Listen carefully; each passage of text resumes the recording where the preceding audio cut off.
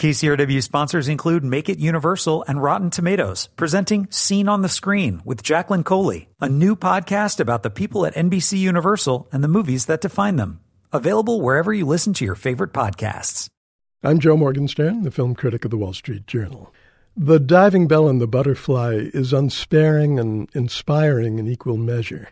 The camera immediately puts us in the position of its hero, a man regaining consciousness after a catastrophic stroke that has left him lucid but almost completely paralyzed. We see what he sees, foggily at first, and hear the tumbling thoughts he can't communicate to those around him. When a doctor says, "Don't be afraid," we recoil from the ghastly irony.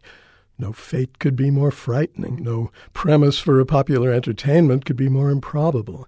Yet Julian Schnabel's magnificent French-language film, like its true-life subject, transcends reality's prison with surreal buoyancy. The source material is a slender but celebrated memoir of the same name by Jean-Dominique Bauby.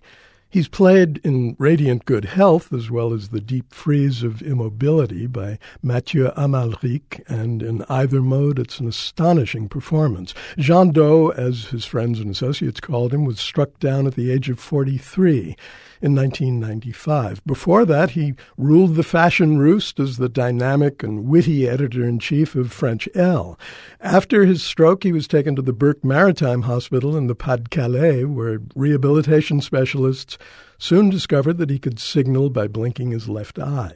Over 14 months that followed, Jean Doe managed incredibly to formulate and polish his manuscript in a mental notebook, then dictate it by blinking in response to letters on a chart. He died in 1997, 2 days after the book was published. A blinking left eye recalls My Left Foot, the Jim Sheridan film with Daniel Day-Lewis as the cerebrally palsied writer and painter Christy Brown, and other films of severe disability. But The Diving Bell and the Butterfly soars above and beyond the genre, just as the delicate dazzler of Bauby's title flies on the wings of his memory and imagination. The diving bell is emblematic of his encasement.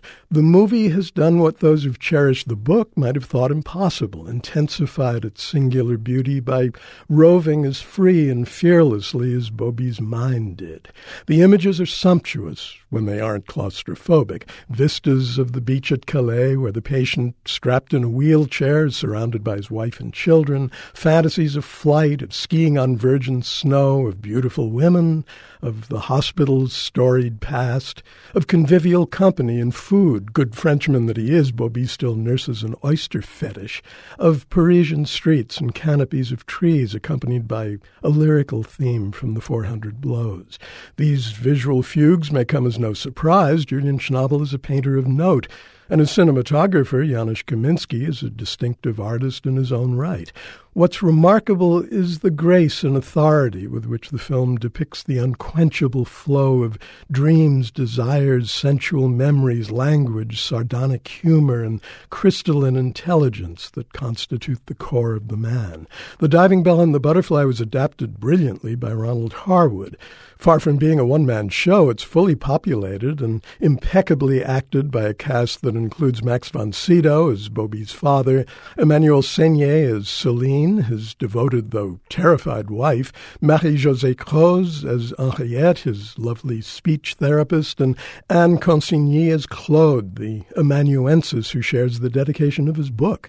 Although this Claude is outrageously glamorous, Henriette has a glorious response when early on her patient lets her know he wants to die. It's one of the many moments that leave you gasping. I'm Joe Morgenstern, the film critic of the Wall Street Journal, back on KCRW next week with more reviews. Support comes from USC Online, providing exceptional online graduate programs, certificates, and upskilling for current and aspiring professionals. Explore your graduate options today with the University of Southern California at online.usc.edu.